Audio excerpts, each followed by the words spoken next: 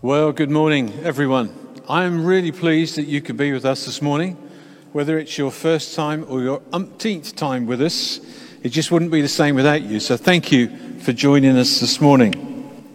I trust you're all well and bearing up under the lockdown restrictions. Keep remembering that spring is just around the corner. It's evident in our garden. I don't know about you, but we've got some little bulbs coming up amongst all the other stuff that's in our garden, and there is a lot of stuff in our garden. So today we're on talk number 5 of our 6-talk study in 2 Timothy. The second letter written to Timothy from Paul, whilst Paul was in prison in Rome, really awaiting his execution. This letter to Timothy, as others have previously said, has the sense of a spiritual father talking to a spiritual son. There was a really deep relationship between Paul and Timothy. And you will no doubt have gathered from the previous talks that 2 Timothy is full of sound teaching, full of encouragement, firstly for Timothy, but also very relevant for us today, to help us live out our earthly lives for the glory of God and for the extension of God's incredible kingdom. And so that we will be the people of God, the people God has called us to be, to keep our eyes fixed on Jesus and our minds fixed on God's word. I don't know if you can remember 5 weeks ago, I struggle to remember 5 minutes ago, but 5 weeks ago, Paul Davison, now I use his surname because I don't want you to mistake him or mix him up with the Apostle Paul. So Paul Davison spoke to us and gave us an introduction to 2 Timothy. And he was saying about us not being passive with the gifts that God has given us, but be proactive. Go forward in what God has given us. Don't be passive. The gifts God has given us are important. We must do the things, read the things, say the things, learn the things that increase our faith in God and the gifts that He has given us. Graham then spoke to us about not being ashamed of the gospel, because it's the good news for the whole world, not just for you and me, but for the whole world. But it does mean that it's the good news for you, it's the good news for me, it's the good news for our neighbours, it's the good news for everyone. And Jesus is good news. And as those people that are supposed to represent Jesus, guess what? We're supposed to be good news. I trust you're good news to your neighbour. Now, we've had a bit of work being done outside our house at the moment. I think I have a bit of work to do with my neighbours to make sure that we're still going to be good news in a few days' time. But we need to be good news.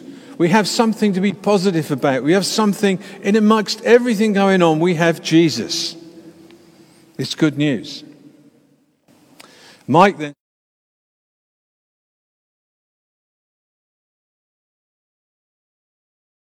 And a light to our path. The Word of God is alive and active and extremely powerful. But it will only do us good if we take time to read it, digest what God is saying to us through His written Word. I was left with the line that Mike quoted. He said this: if you get to the end of the year and your Bible is falling apart, you won't be. I like that. I like those pithy little sayings that you can remember. And it's absolutely true. You won't be falling apart if you've read your Bible so much that it is falling apart. And last week, Steve reminded us to stick to the truth. Avoid false teaching. You know, there are some very interesting and some very good things floating around on the internet. But there's also masses of false information and false teaching. That's why you need to know the book. You need to know this book, your Bible, so that you can discern between right and wrong. And remember, always focus on the right more than you do looking to see what's wrong. Some people spend a lot of time looking at what's wrong and going, oh, it's terribly wrong. And they'll give you, write you a thesis on what's wrong. Tell you what, you need to write a thesis on what's right. What's right? I don't know, you probably know this, how the bank trains cashiers on their counter staff to spot forgeries and counterfeit notes. They get the cashiers to handle hundreds and thousands of ordinary notes, proper notes. And then when a forgery comes along, it feels different. They can just feel it's different. Why? Because they know what the real thing feels like. You see, if you immerse yourself in God, in the Word of God, and you immerse yourself in Him, you will know when a forgery comes along. You'll know when something that isn't the truth comes along. It will feel wrong. It will feel wrong in your spirit. Something will say to you, this is wrong. So we need to stay right. Keep into the truth of God. Now, before we look at our scripture verses this morning, I want to read you this quote I found. Now, it's a fairly stern quote, but I think you'll like it. I think you'll get the gist of it. It says this: despite what you may hear from many preachers, God's number one priority is not to make you feel good, not through health, wealth, or any other worldly means. More than anything else, He wants to make you like His Son. His desire is not to make you comfortable, it's to help you grow up. And I've never heard anyone say that growing up is easy.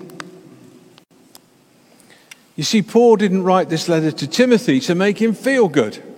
It wasn't, you know what, Timothy, everything is going to be absolutely okay. You just get that feel-good factor. By the way, you're going to be very wealthy. By the way, you know, you can have a nice wife. You can have 20 kids. It's all going to be for you. No, Paul said, hey, this is what you've got to do, Timothy. Now you're a soldier. Now you're working for Jesus. It was written so that Timothy would become mature in his faith. So this morning, we're going to be looking at 2 Timothy chapter 2, verses 1 to 13, but majoring on really the first 7 verses. So let's read 2 Timothy chapter 2, verses 1 to 13. You then, my son, be strong in the grace that is in Christ Jesus. And the things you have heard me say in the presence of many witnesses, entrust to reliable people who will also be qualified to teach others. Join with me in suffering like a good soldier of Christ Jesus. No one serving as a soldier gets entangled in civilian affairs, but rather tries to please his commanding officer. Similarly, anyone who competes as an athlete does not receive the victor's crown except by competing according to the rules. And the hard-working farmer should be the first to receive a share of the crops. Reflect on what I'm saying, for the Lord will give you insight into all this. Remember Jesus Christ, raised from the dead, descended from David. This is my gospel, for which I am suffering, even to the point of being chained like a criminal. But God's word is not chained. Therefore I endure everything for the sake of the elect, that they too may obtain the salvation that is in Christ Jesus with eternal glory. Here's a trustworthy saying: if we died with him, we will also live with him. If we endure, we'll also reign with him. If we disown him, he will also disown us. If we are faithless, he remains faithful, for he cannot disown himself. This passage that we've just read has 3 major parts. It starts with Jesus. It starts with Jesus. And Timothy getting his strength from the grace to be found in Jesus Christ. You see, Jesus is always the important one. You always start with Jesus. If you start anywhere else, you end up in trouble. But Paul starts, he says, Timothy, first of all, remember who Jesus is and what you get from Jesus, what he gives you so freely. And then Paul says, but there are some things you need to do, Timothy. Okay? I want you to notice that. It's really important. Jesus says, this is what I'm going to do for you. This is what I'm going to give you. And then he says, now, because of that, you need to do something. Okay, so this is not passive. Timothy, there's something for Timothy to do. 4 things he has to do. And then we find from verse 7 to 13, it's once again all about Jesus. I call it really a God club sandwich. Okay? You've got bread either side, you've got Jesus either side, and you have these four things that Timothy needs to do in the middle. It's a very rich sandwich, not just an ordinary sandwich. This is a club sandwich. This is one that, it's about that wide. It's great. It's the sort that I like when we go out. And Sally says, would you like a sandwich? And I go, yeah, one like that would be fantastic. As you can see, I've had one too many of those. So we see that Paul is really trying to convey something very, very important to Timothy. So let's dig a little deeper into these things. Point number one, in verse 1, Paul encourages Timothy to be strong, not in himself, because as been previously said, Timothy was not physically strong. He seemed to have quite a weak constitution. The only way Paul could encourage Timothy to be strong was through Jesus and in Jesus. Now, you need to know this. Timothy didn't deserve strength. He hadn't earned strength. He was relying on God's unmerited favor, on the grace of Jesus Christ, on God's grace to give him strength. And he needed that strength to fulfill the tasks that God had for him. I found this definition of biblical grace.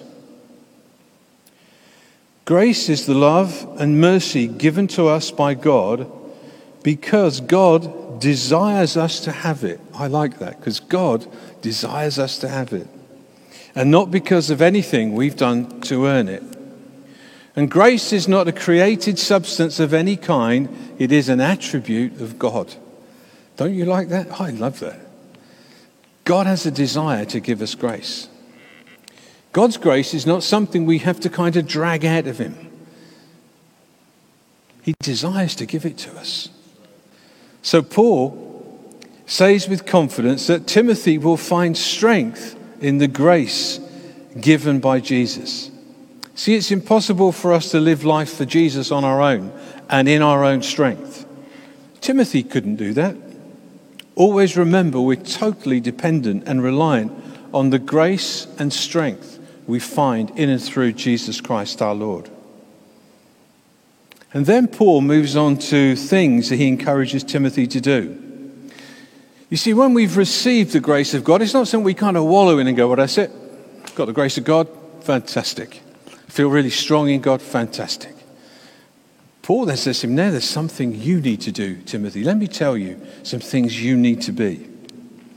And you can be them because of the grace and the strength you have found in Jesus Christ. So he says this, first of all. Point number 2, be a strong teacher. This new strength that Timothy has, one of the things he needs to do with it is to teach others, and to teach those who will teach others. Paul is saying to Timothy, Timothy, you need to be a teacher of teachers. Now, why does he need to be that? Well, it's so that the gospel, this good news, will spread exponentially. It will grow and grow and grow. Why? It's going far further than if Paul and Timothy just did their own thing. So Timothy's encouraged, go teach people who will teach them. Teach it to reliable men who will go and teach others. Timothy, be a teacher of teachers. Paul's teaching, you see, hadn't taken place in some little quiet corner that only a few people heard about it. When he preached in front of loads of people. And his teaching was authentic. It was from God. And Timothy could rely on that. This teaching is from God. I know it's from God. And Timothy is encouraged to go forward in the strength and the grace that God has given. So teach other people. How do we do that? Does that mean we all got to stand up and preach? No. Of course it doesn't. We teach just by living our lives. We teach in our families. We teach our children. We teach people by example. We live a life that teaches, don't we? Teaching isn't just about spouting off and speaking out. Teaching, we teach through so many ways. Are we teaching? Are we teaching our neighbours what it is to be good neighbours? Are we teaching our friends what it is to be good friends? Are we showing the love of Jesus? We need to. That's how we need to teach. And then Paul says to Timothy, point 3, be a strong soldier. Be a strong soldier. You know, I've read several books, on war and stuff. I guess we all have over time. And what you tend to find is there's a special bond between soldiers who are on the battlefield together, when they're in some tough places together. And Paul invites Timothy to join him as a soldier. You see, sometimes we think Christianity is kind of, we're saved, feet up. No. Paul says, actually, you're saved, you're a soldier. Okay, now let's do some battle. Let's get going. Let's do some stuff. Let's get into the places where it's going to be tough and hard going. Let's go for it, Timothy. He's encouraging Timothy. Come on, Timothy, be a soldier. We might be miles and miles apart, but I want you to stand with me shoulder to shoulder. Let's see this thing work. Let's see the gospel go forward. Let's see this world taken for Jesus. They were trailblazing, these guys. Hey, how incredible. So Paul invites Timothy, come on, Timothy, be a soldier. You see, one thing you don't want to do in the heat of the battle is lose focus on what you're trying to do. So Paul says to Timothy, you've got to be a soldier. You've got to keep focused. You've got to remain fixed on what you're doing. See, good soldiers aren't distracted by the stock market, by entertainment, by sports, by politics. A good soldier remains focused on the victory. He has a job to do. There's something to be done. I want to encourage us, let's be good soldiers. It sounds tough, but I tell you what, being a soldier is also you get that incredible companionship and that sense of togetherness. There's something special about being soldiers of Jesus together. And then point 4, Paul says to Timothy, be a strong athlete. Now, back in Paul's day, an athlete would have to swear on oath to commit themselves to arduous training for 10 months before they're allowed to take part in competitions. Wow, that's tough going, isn't it? Failure to train led to disqualification. So unless you trained, hey, you couldn't compete. And failure to compete by the rules would be punished by various penalties. So you had to train to compete, then you had to obey the rules. You see, I want to say this now, being a Christian is not like a free-for-all. Sometimes there's misconceptions that we become a Christian, we do what we like. Well, because we are living in the grace of God. Now, I've just said at the beginning, God's grace isn't so we can do what we want. God's grace is given to us so we can do what he calls us to do. So we can be the people he calls us to be. Being a Christian is not a free-for-all. It's not doing what you want when you want. The Bible is a book, and it's a guidebook for us. It's a living book. And it says, and by the way, this is how you live by the rules. There's some rules in here. We think there's no rules because we're living under relationship and grace. Can I tell you there are rules? I'll tell you this, there's rules in every family. If you're part of a family, you've got rules in your family, don't you? You see, and we're told to be good athletes so that we can win the prize. And not just so we can win the prize, but so we can lead others to win the prize. Isn't that great? We can all be prize winners. That's good. I haven't experienced too much of that through my athletic career. You see, we don't want to be disqualified, do we? By not living by the rules, by not doing what Jesus tells us to do. And the third thing the point 5 he talks about is a strong, hard-working farmer. Sounds a bit of but how do you get soldier, athlete, farmer? How do you get farmer in there? Well, what does a good farmer need to be? Well, he needs to be consistent for a start. He has to do things at the right time. If he's got a milking herd of cows, he has to get up at 5 every morning. He has to milk them. He has to put them out in the fields. He has to bring them in at night. He has to milk them at, 4 o'clock in the afternoon. He has to do that 365 days a year. He has to be consistent with what he's doing. He needs to be patient because he throws his crop in the ground, his seeds in the ground, and then he's dependent on so many things outside of his control for those things to grow. You know that? He can't have control over everything. I think Paul said to Timothy, there are things that you do you won't have control over. You just have to sow with faith. Sow with faith. That's what the farmer does. And then even when the farmer gets his crop, he doesn't know how much is going to come up. Some might 30 times, 60 times. He doesn't know. There's lots of unknown in farming. I spent most of my early working days as a builder doing construction on farms, and I learned quite a bit about farmers, because farmers are never shy to tell you how bad things are for them and what things are going wrong. And so I learned quite a bit about farming and the way they have to rely on so many things outside of their control. And actually, when you spend time on a farm, you realize just how dependent they are on so many other things coming good. See, Timothy had to understand that there was an enormous amount of his calling and his life's work that would be well out of his control. He would sometimes just have to do something, sow something, and wait patiently for God to do what God... Yeah, experience that in your life. If you haven't, I'm pretty much going to guarantee you that you will at some point. You will at some point know what it is to just go, I can't see the end. I can't manage the end. I'm just going to trust God. So in conclusion, do any of these analogies that Paul uses to encourage Timothy seem to lead towards comfort and ease? Not really, do they? Not really.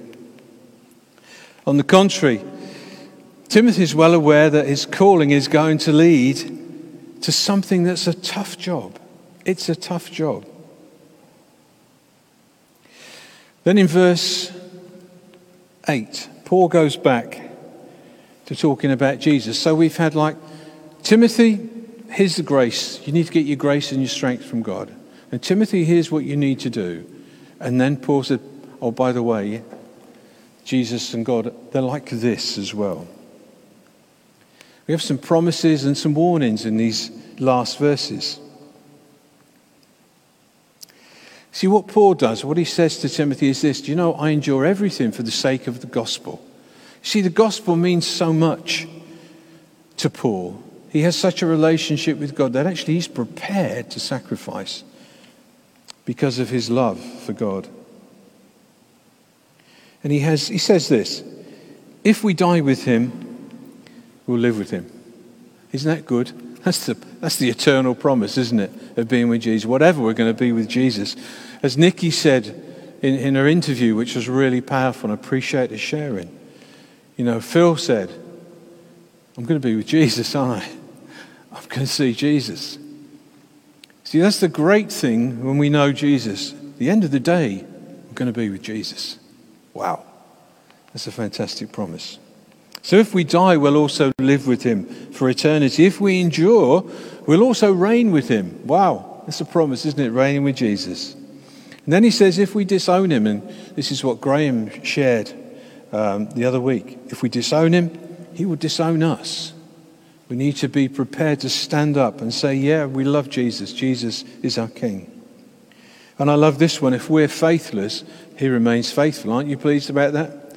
Our faith wavers, doesn't it? Our faith goes up and down a bit. Not Jesus' faith, not God's faith. He remains faithful all the time. That's why we're reliant on his faith, not our faith. I would never want to rely on my faith in something. I rely on God's faith. You see, just as Paul was encouraging Timothy to grow and become mature, so I believe God's calling us to be the same. He's calling us to teach others by example. He's calling us to be good soldiers. He's calling us to train like athletes.